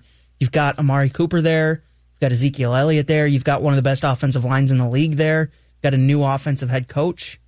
I don't know how the cap space would work there, with Brady probably wanting at least a pretty good payday because he's always taking hometown discounts for the Patriots. Yeah, it's probably like, 2 or 3 year deal where they can work out the cap hit. I mean, it's just sort of a thing you do.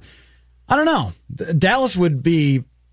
People hate Dallas, and I don't understand why. They haven't won anything in a really long time, and yet they're always entertaining. There's no reason at this point... Could you imagine Jerry Jones with Tom Brady as his quarterback? That's the only reason to hate Dallas, is that Jerry Jones is obnoxious, and they won a bunch a long time ago and still act like it's 1999. Mm-hmm. That's as if they're just coming off of those Super Bowls. Like, you guys should still respect us. We're America's team. That's the only reason to dislike them. Mm-hmm. The reason to like them is because of how hilarious they are, that they're always going to take these big shots and do stuff like that. So... yeah, all right, I'm going to root for that. I don't really care if he goes to Los Angeles. That doesn't impact us much. And the Vikings just played at Los Angeles, so it's not like I can go out there and see Brady as a Charger next year because I root for me first and then everything else. But Dallas would be fun. All right, let's get Matt Harmon in here from Yahoo Sports. All right, now we welcome into the show from Yahoo Sports. He is a writer and analyst there and also the creator of Reception Perception. At least once a year, we get together to talk about Stefon Diggs. It is Matt Harmon. What's going on, Matt? Matt, it's good to be with you here. I'm glad we get to complete, our annual tradition. It's a thing that, needs to be said just how awesome this player is, because I think sometimes people need reminding, and of course we can get into all of that. Okay, so you created Reception Perception where you track routes against coverages, you take a ton of different data, and it's all super awesome and cool. And one of the guys who consistently shows up in your work that you will tweet out is Stefon Diggs. Now, you just tweeted it today. I hope for the benefit of our show, the numbers of Stefon Diggs against different coverages. And before we get to those, I wonder what your reaction has been seeing Stefon Diggs in trade rumors, because mine here has been there's no actual reason that the Minnesota Vikings should be even considering Stefon Diggs as a trade guy. Yeah, I mean, I guess the only way that it would make sense is from purely a salary perspective, because obviously they're a run-first team, but they're highly invested in these two great wide receivers, which I think is the smart way to be, and of course their quarterback. So from pure salary perspective, I guess you could say, look, they need to shed something. They've got some things to do there. But I think, again, this is to me one of the 10 best wide receivers in the NFL. In the tweet that you mentioned, which you can find on my Twitter handle at @MattHarmon_BYB, or use the hashtag Reception Perception. It's probably the first one there. Is essentially this is the best route runner in the NFL based on the sustained success he's had in my metrics. So yeah, I think it would be categorically irresponsible to trade a player like this. That's a great way to put it. And I thought it was really interesting, and you'll have to tell me if you agree with this, just how Stefon Diggs continued to perform when Adam Thielen was out. Because when Adam Thielen first went down, the reaction naturally is, they're in a lot of trouble here because they've been such a great tandem for a long time. But the people even in the NFL that I've talked to about Stefon Diggs over the years since I've been covering the Vikings have always said this is a guy that couldn't be stopped no matter where he was. And if he was playing for another team where he was the clear number one, he would have much better even fantasy stats. Now, last year he gets 100 catches, a lot of short throws. This year he's almost at the top of the league in terms of yards per attempt and yards per route run and all those things, but yet it still feels like he's being underappreciated.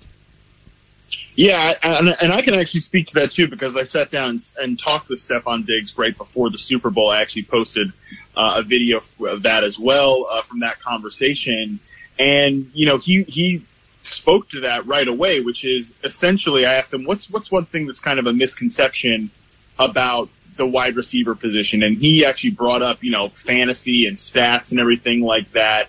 And, I think he's right when he says, essentially, like, people want production out of wide receivers, but all situations are different. And, this is a guy I've sat down with, like, we kind of know each other a little bit, so he knows the work that I do. So I think he's appreciative of the fact that what I'm trying to do is show that wide receivers can be balling out even if they're not getting targets, simply by getting open. That's the one thing why I do reception perception that wide receivers can control. It's how often they get separation, how often they get open on individual routes. And that's exactly what Stefon Diggs, again, does from a sustained perspective outside of Antonio Brown. And we, of course, know he's not in the NFL currently and may not ever be again. Right now, I think from a sustained perspective, Diggs is the best at that. And, he went on to say that, on his team, they're trying to establish the run, that he's paired with another great receiver, that he has a tight end, Kyle Rudolph, that needs to get the ball as well. So it's simply like, to quote him, different situations are different. And he's a guy that does what he can control better than anybody else in the NFL, and that is running routes and getting separation. And I think it's great that you bring up the fact that he kind of shut down sort of a narrative around him, which is that, this isn't the number one receiver on the team. I think he clearly established he's the guy that dictates coverages. He drew more double teams last year than any other point in his career. And he's a guy who consistently gets more defensive attention because he's that outside X receiver or outside flanker receiver.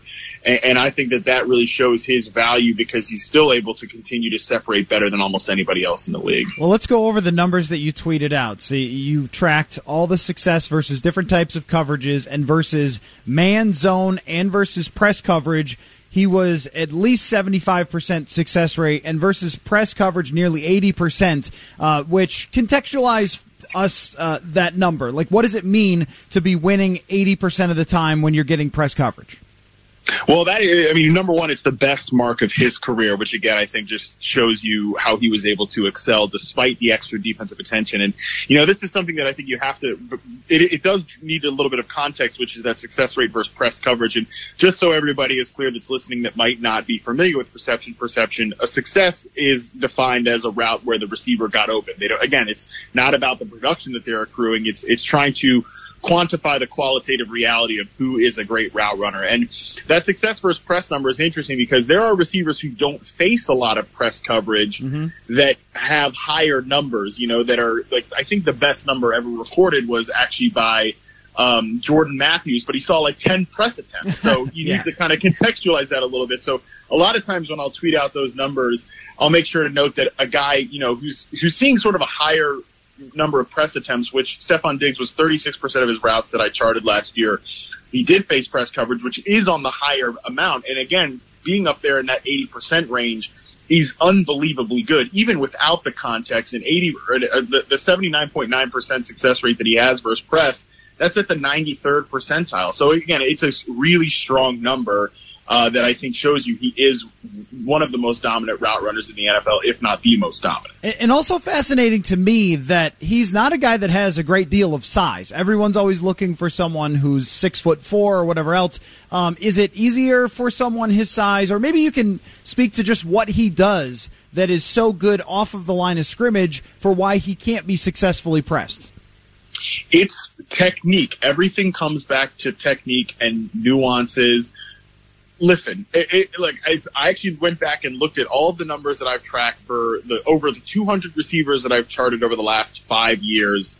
And look, this is a number that does, like, success rate versus press coverage does not correlate with size. It doesn't correlate with any sort of workout metric. It's not something that can be quantified or really translate from a physical skill. It's all about the dedicated study to become a great route runner. And being able to deceive receivers off the line. We all see the subtle head fakes or the foot fakes that receivers do.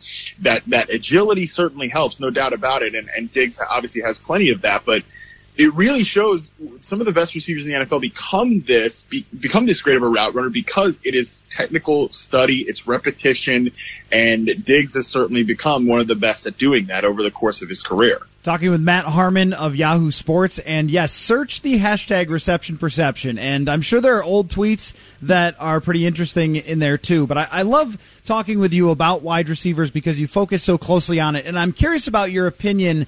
This draft class is supposed to be really good.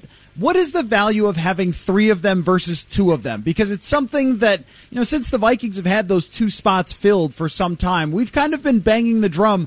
Get somebody else out there. And B.C. Johnson did a good job, but it's not like he was a game breaker. He's more of just a guy. So what is the value of having 3 versus 2 guys that can really be dangerous? Well, the exciting thing, too, is when you can get 3 guys or 2 guys who can play every position. And I think you do have a lot.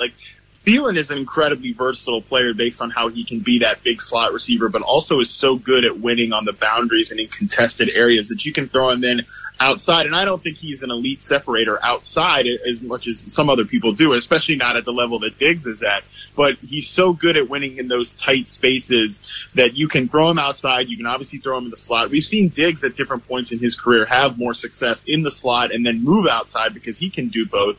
And if you can get another versatile player like that, that just creates so many problems for defenses because you can line these guys up. You can then, if you can get a guy who can play that big X receiver and actually be, a competent threat, not like, a player like Treadwell has been through his career.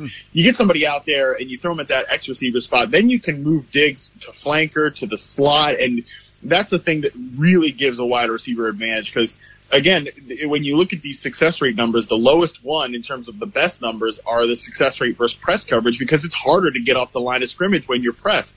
The success rate versus man numbers are lower than the zone numbers because zone coverage is easier to beat than man coverage. And when you can move a receiver around, they're going to face more of those safeties, the linebackers, the slot corners, when they can have more of an advantage, especially, this is what we've seen Thielen do throughout his career. So having guys that can play all of the wide receiver positions, that is incredibly valuable to any offense. No, it's a great point. And with Diggs and Thielen, in 2016, Diggs is lining up as a slot receiver half the time, and then now he barely lines up in the slot, and Thielen lines up in the slot a lot more and has had so much success there. And I also think that, you talk about the technique, and Stephon Diggs' personality is a point of contention on the show because I've been around him for a few years. You've interviewed him before. I think he's a really intelligent guy who burns super hot when he plays. I'm sure when you went back and watched the tape, you see him, the way he competes, and people I talk to love that. They love that. But sometimes I think it's misconstrued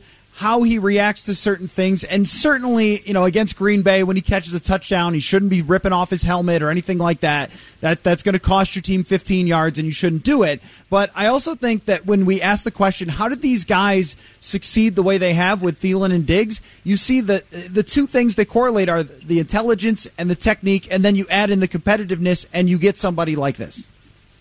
Yeah, I think one of the best quotes ever was from Bill Parcells when he said football's not for the well-adjusted. I'm not saying like these players are nuts or anything like that. It's just you have to have a different level of competitive fire to go in and play an NFL football game as opposed to going into like my job certainly my job or any any office job or anything like that. So this is just, it's just not in my wheelhouse to play like armchair psychologist or anything. Like, I think it's kind of bizarre that people consistently want to do that with a certain amount of players. And like, I think this is part of the equation with Stephon Diggs. And like, if this is the worst thing that we're talking about, like, okay, he occasionally draws a penalty or he, demands the ball or something like that. Look, he obviously is open all the time. I would demand the ball too. Yeah.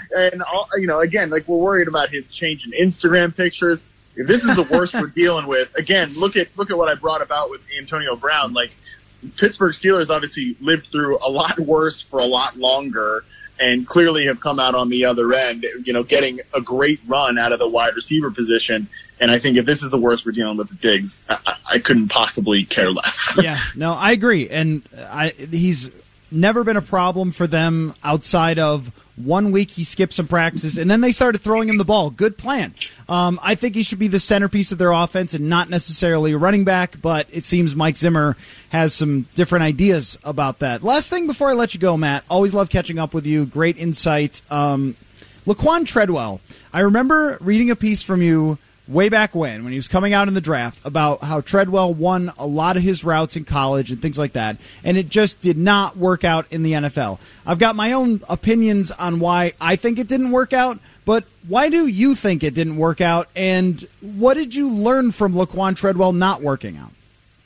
Yeah, Treadwell's a great example from, how difficult it is to translate college to the NFL, of course. And, unfortunately, because I no longer with the NFL Network, I don't track college players and reception perception. So we haven't really been able to see, how much does this correlate to NFL success or anything like that. But I will say one thing that I did really draw a lot of signal from in the early stages of the game with reception perception is these players who only lined up on one side of the field, and Treadwell was one of those. I've noted him, Kevin White, Dorial Green-Beckham, Josh Doxson. You can go down the list of the Browns receiver who's drafted 15th, the Corey Coleman. The history of these great wide receiver busts in the last few years. All of these guys were only lining up on one side of the field in college, and it is certainly a red flag when you don't have elite physical skills and clear trump cards say a DK Metcalf did coming out of college, where he mostly lined up on one side of the field. When you're just a very average athlete, you're able to simplify your assignment so much by just lining up on that one side of the field. And just think about it from a muscle memory perspective. You're breaking all the time to one side. You're cutting all the time to one side, where if you're playing on both sides of the field, which, by the way, everybody does on the NFL level, it's very rare to even see one guy approach 50% lining up at the left or right, because they're all moving around. They're moving to the slot, etc. It's just from a pure muscle memory perspective, I think it increases that learning curve, which is already strong. It increases it tenfold, in my opinion. So I think that is probably one of the factors that went wrong with Treadwell. Yes, probably some personality things, and also you have to be able to listen to coaches when they tell you to do stuff. So that's that's another part of it as well from his story. Well, follow Matt on Twitter at @Matt_Harmon_BYB. More people on this show with underscores in their names. I think it's a crime, but you have 96,000 followers, so I guess I can't criticize it. But one of my favorite people out there, search the hashtag Reception Perception for more of that stuff. It's awesome. And I appreciate your time as always. And Matt, let's not make it a year or Stephon Diggs rumors for when we get together again, okay? I would love that. Thanks so much for having me. And let's always keep this annual tradition as long as this guy's in the NFL. All right, sounds good. Thanks for coming on, Matt. Appreciate it. All right, let's take a break. When we come back, Judd Zulgad joins the studio. An offensive lineman just ran super insanely fast at the Combine. Let's talk about that. And I just want Judd to name his big picture takeaways from Combine Week and everything that we have learned. We'll be right back. You're listening to Purple Daily on Score North. Listen and win with the free Score North mobile app. This month, one lucky winner will win a $200 Amazon.com gift card just for having and using the mobile app. All you have to do is register your app, listen to your favorite Score North content, and you could be a winner. Jonathan here with the Score North download. You can join Mackie, Judd, and Rami each Wednesday at 5 p.m. for Write That Down. The guys not only make sports predictions, but hold each other accountable for them each and every week. For your chance to be a guest picker on Write That Down, enter through listening rewards on your Score North mobile app. Earlier in the show, if you missed it, Matthew Coller and Myron Metcalf had a really interesting conversation about Jalen Hurts because he performed at the NFL Combine last night. Here's what Kyle Brandt said about if teams are sleeping on Jalen Hurts. This idea that he's like a sleeper, no, people are waking up fast. He's not Tim Tebow. He's not Cordell Stewart. He is not Taysom Hill. He's going to be a starting NFL quarterback, prolific college career. He tweets after the workout, not proving anyone wrong, just proving myself right. Guys, in the huddle, in the locker room, he's got it going on. Fast riser right now. I love him. You can go back and podcast that conversation between Matthew Coller and Myron Metcalf in just about half an hour time when we post this episode of Purple Daily on ScoreNorth.com, the Score North mobile app, Apple and Spotify, and anywhere you find your podcast. That's been your Score North download. Now back to the final segment of the day of Purple Daily. Thank you, Jonathan. Back here, last half hour of the week, and I don't know what it is, Judd, but Eastern time to Central time. I don't get this. I don't know what it is. West Pacific to coming home absolutely gets me. Eastern time I've never struggled with. You're the first person I know who's really struggled with the 1 hour difference. And I have no excuse. It's not like I am the party person going out at Indy. So the only excuse I have is that maybe I grinded too much tape there. Here's my observation on you. I don't think, and I don't blame you one bit, so this is not a criticism. I don't think you're a great traveler. That could be. Like, I think you like the routine, and so do I. I think you like the routine of your life. And so when you're up-planted and you got to go to airports, which, by the way, extremely stressful. Yeah. Underrated stress. And then you got to be... No. I love Jonathan, I'm serious. I love the airport. I know, but some people, not it's all chaos. people are... I'm surprised you, of all people, don't like the airport. It's chaos. But it causes stress. That's fair. I think that's probably right. That when I am going to places that I don't know on very strict time limits that also could go wrong. Yeah, which you don't like. Yep. I'm with you on that. Being put in tight situations. It's not that I have trouble actually flying once we're in the air and once I'm settled, but everything in between, even sitting there and just waiting to board is, probably more for me than some other people, bothersome. But also another part of it too is everything is kind of spread out there in Indianapolis. Yes. So I looked at my step counter on my iPhone and I walked like 15 miles in 3 days with a 20-pound backpack on. So that could also be it. I did the equivalent of backpacking in the mountains. I was at Holiday Inn, not Holiday Inn Express. They're right next to each other. Okay. And so it was a 10-minute walk, probably 0.8 of a mile just to get to the convention center. And then where everything is happening and where I met some people for interviews and things like that is at another hotel that's not in the convention center. There's also the media room isn't close to Radio Row. So I had to go back down there, or Radio Row is right next to, this may have changed, but this has changed. It's right next to where all the guys do their podium interviews. So you're going from, upstairs back to downstairs and then all over the place. So, and then you're walking to different restaurants and things like that. So maybe that's what it is and just and not the time change as much. Anyway. What do you got for me? I want to know from you, we're at the end of Combine Week here. People are running around in shorts right now. In fact, Mekhi Becton, who's a left tackle, just ran a 5.1 at 364 pounds. If you think that you're faster than offensive linemen, I have news for you. You are not. They are way faster than you. And he's probably going to go in the top 10 with this athleticism score. So the Vikings are looking at a few different tackles. It's a nice draft for that position. And so that is moved to the top of my board, if you will, for what position I think the Vikings will go with. But anywhere you want to go with it, Judd, this week, Monday through Friday, all the information that's come out, Spielman talked, Zimmer talked. Yep. What's the most compelling thing to you? Okay, I'm going to dismiss Rick completely because Rick tends to say as little as Rick can possibly say, which I completely get. And I'm going to take Mike because Mike always says things. He'll imply things. He'll say things. But God bless Zim, he'll say something. I think it's intriguing, not entirely surprising, but intriguing that Anthony Harris is almost certainly gone, which I believe. It's intriguing that they are going to work to bring back Everson Griffin, which I thought they probably would not do. And here's a small sneaky thing I'm going to give you. And you're going to look at me maybe a little bit crazy because it doesn't directly impact a player as far as their future with this team. But the most interesting Zimmer quote I thought in the entire week from his access was actually his quote about Anthony Harris. And now my immediate thought went to, I wonder what Harrison Smith thought when Mike basically came out and said, safeties, they're nice. You need them. But because, I mean, this guy, we're talking Mr. Defense here, right? Didn't that cross your mind? And I realized that Zimmer wasn't trying to criticize safeties or Smith in particular at all right? But, Mike has a way of just saying what Mike thinks. And I did think it's interesting that a safety that he's had for a long time now, who is obviously bound for Canton, he's a Hall of Fame safety, in Harrison Smith, is going to at some point in time read a quote that says, your position, It's a nice position. It's pretty important. But is it the most important? Not even close. I'll see if I can find his exact quote here.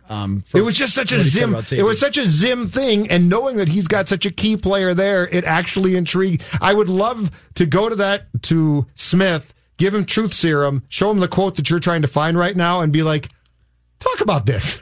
And I think that it could be represented a little bit in the wrong way of what position is most important, because if you have a superstar safety, it changes everything on your defense.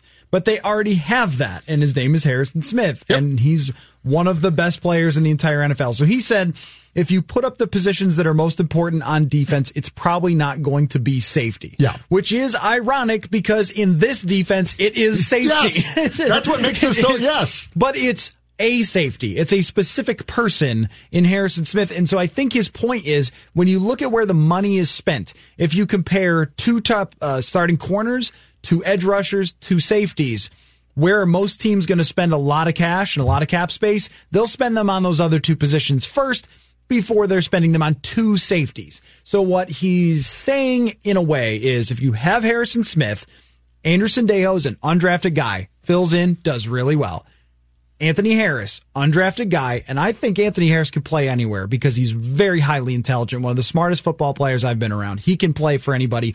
Plus, he does that weird thing that most defensive backs can't do, which is catch it when it comes their way. And he's really good at that. He turned himself into a great player. But can someone else play there? If you paid Trey Boston $4 million a year to play there, to be a deep safety, and Harrison Smith did everything else, then yeah, I mean, probably somebody else can fill that spot. And if that's what Mike means, then I think he's correct.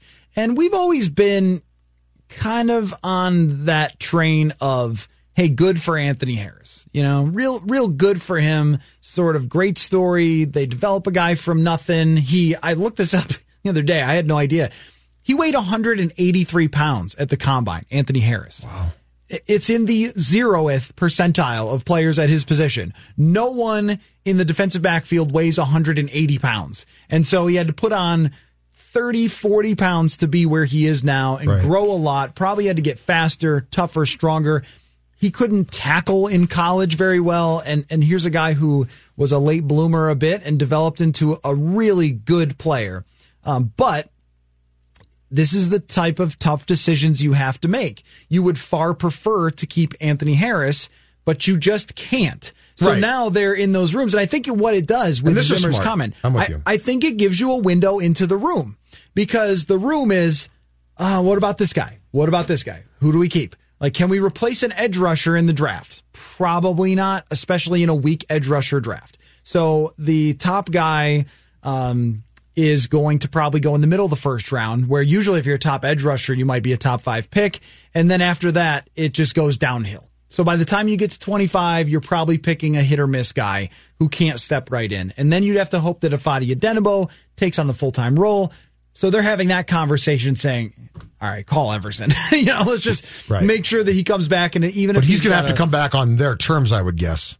Yeah, but they can always kick it down the road a little bit with a deal. I've got a question for you off what Mike said also about the safety position and my interpretation, because when I read Zim, I always try to think of he's saying one thing, but he's basically insinuating 3 things. So I thought one of the most interesting quotes, I believe that was attributed to Mike over the past couple of days at the Combine, involved the fact that he basically said Harrison Smith, I think he said something along the lines of Harrison Smith had to play safety too much in 2019, as opposed to hey, he's a linebacker here, he's at the line here, now he's playing safety.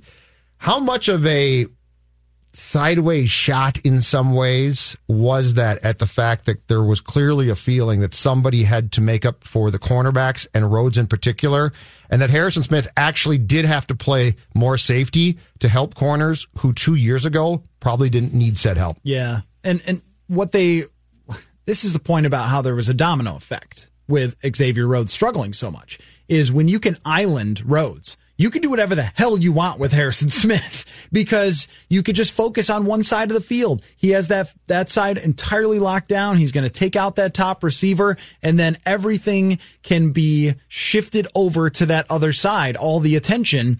And so you can pass rush differently. You can play zone differently on that other side if you want to. You could split the field in half, play man on one side, zone on the other side. And Zimmer can use all of his creative powers.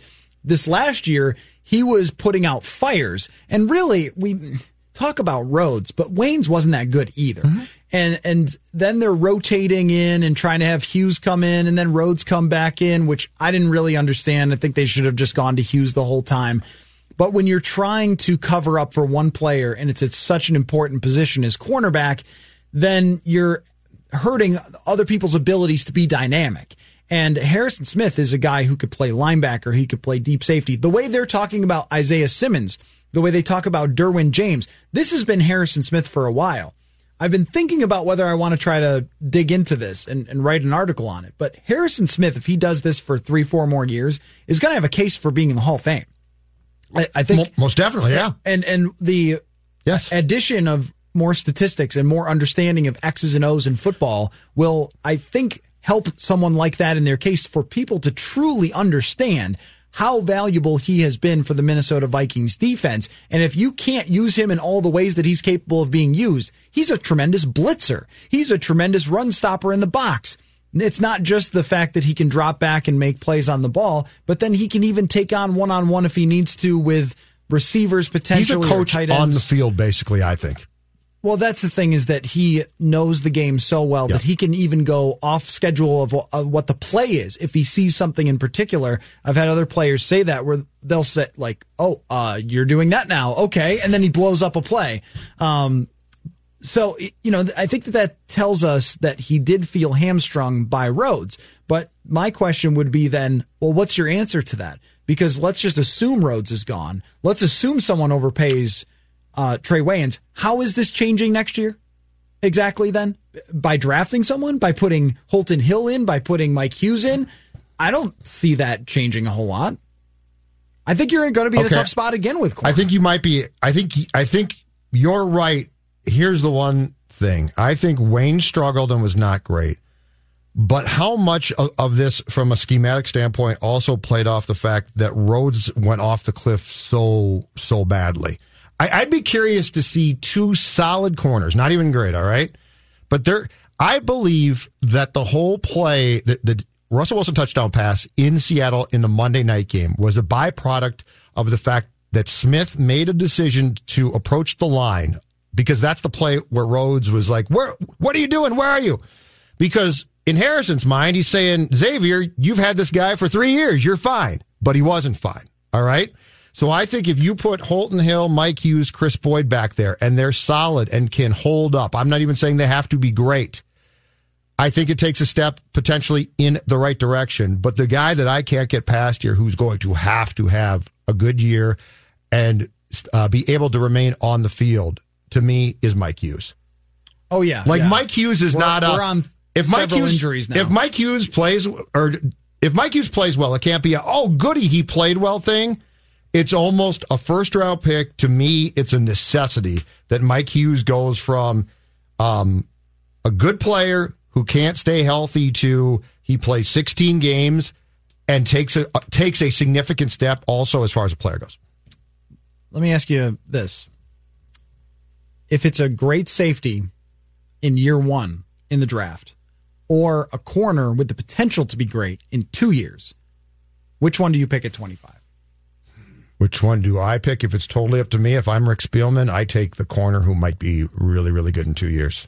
Okay, I'm going to read you an NFL.com draft profile on a particular guy that is on my radar here for the Vikings. Okay. And I don't know that they're going to draft safety high. This could be, what Zimmer said, could just be an organizational view, that you don't want to draft safety super high. They have not spent draft picks on safety very much. Jaron Kearse in the 7th round was the last safety that they even picked, or Marcus Epps in the 6th last year, and he ended up on the Eagles. But let's just say that they think that Harrison Smith is also on the decline a little bit, on the other side of his prime, so they want to find the next one.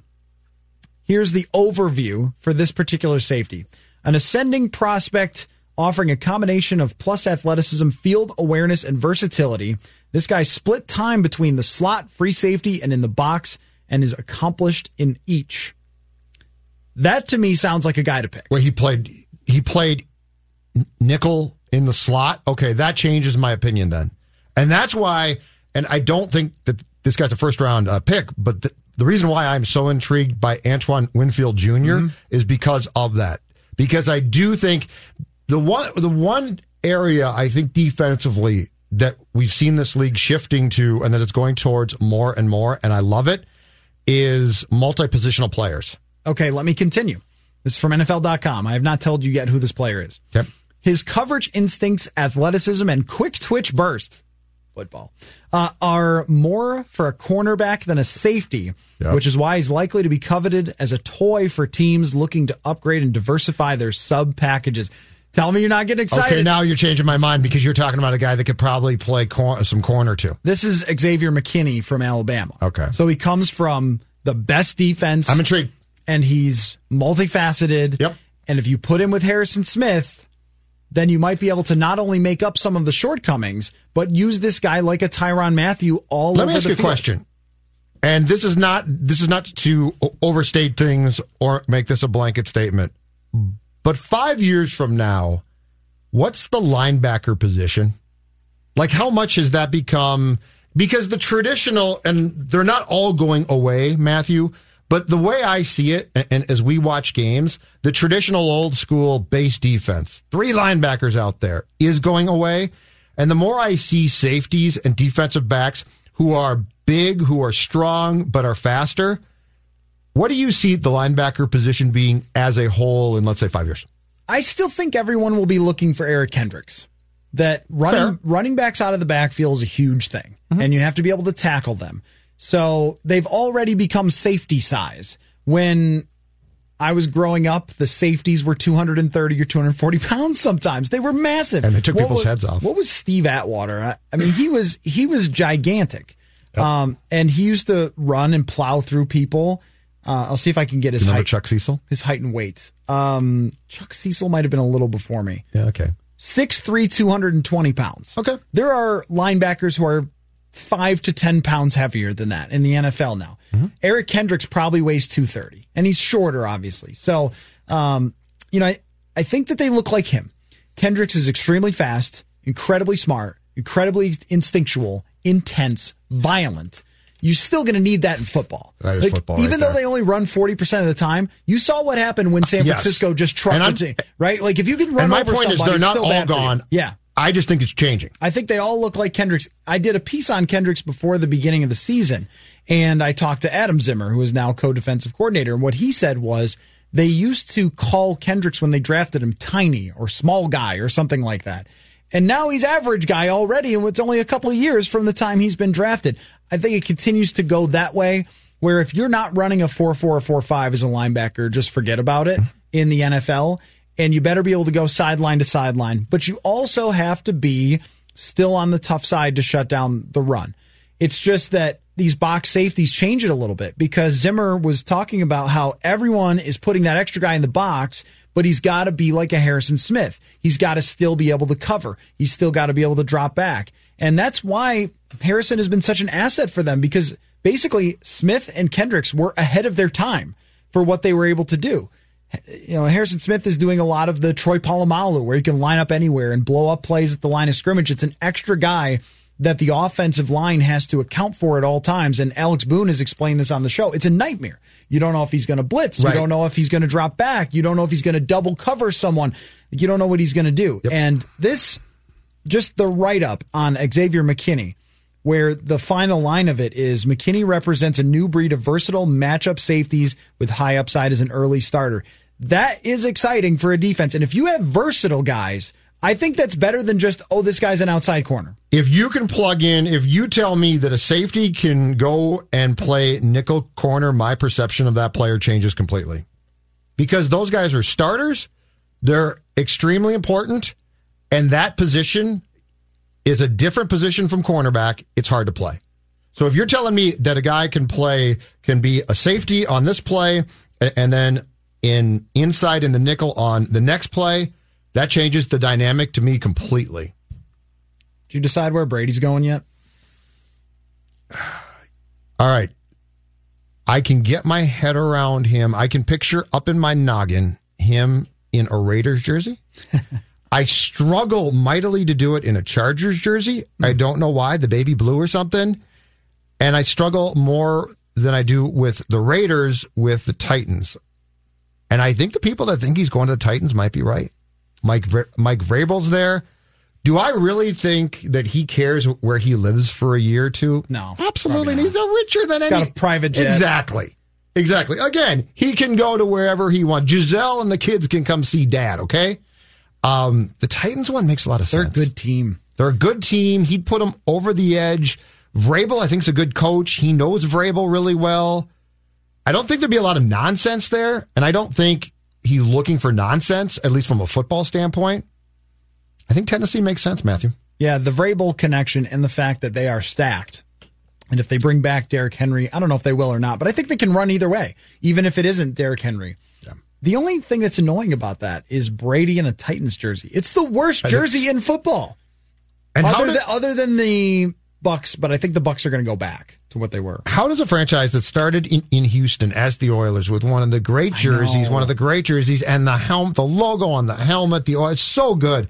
How do you end up as the Tennessee Titans? Question for you. Do we love old school jerseys just because it's nostalgia, or is it legit good? Because I think the Oilers is legit an all-time top 3, top 5 NFL jersey, but I can't decide if it's just one of those things where you hear a song from your child and you go, man, this song is so great. Maybe that's it. But objectively, maybe the song isn't that great. I think it's legit with the Oilers. Here's why I think as far as old school football jerseys go, it's legit that they were better. You name me how many teams have improved them. Very few. Pat the Patriot's one of the greatest logos of all time. The New England look now? Come on. Mackey and Judd with Rami coming back. Is Mackey back? Do we know? No, he's not back. Back on Monday. No. He's lost in New York, I think. All right. Well, hopefully he handles the Eastern time to Central better than me. All right, Judd and Rami coming up next. If you missed anything we did this week on Purple Daily, go to wherever you get your podcasts. We also put a bunch of stuff up on YouTube as well. Just search Purple Daily, and we will catch you on Monday. Sage will break down what he saw in Lucas Oil Stadium with the quarterbacks throwing. We'll do that Monday. We'll see you then. Hi, this is Chris Howard, host of Plugged In with Chris Howard. The College Football Playoff Committee made their decision on Sunday, and as much as I loathe the idea of Ohio State losing their way into the College Football Playoff, I 100% agree with OSU making it in over Bama. Nick Saban citing some hypothetical point spreads to prove his point that the Tide deserve a spot in the College Football Playoffs holds little substance when you consider Bama's best win is over Texas. No, the committee got it right. TCU had a great season with far more ranked wins than Bama and didn't deserve to lose their spot after playing a surging Kansas State in a championship game. And Ohio State, while not playing some of their best ball later in the season, was still 12-0 until they came face-to-face with my Wolverines. While the college football playoff system isn't nowhere near as good as it could be, it's better than what we had. And in a few years, it will be better for all of college football. Hi, this is Chris Howard, host of Plugged In with Chris Howard. Get the latest odds and trends for every professional and amateur league out there. From football to basketball to soccer and esports, we've got it all at BetOnline.net. And if you love sports podcasts, you can find those at BetOnline as well. And don't forget BetOnline for the NHL, MMA, boxing, and golf. Head to the website today or use your mobile device to learn more. BetOnline, where the game starts.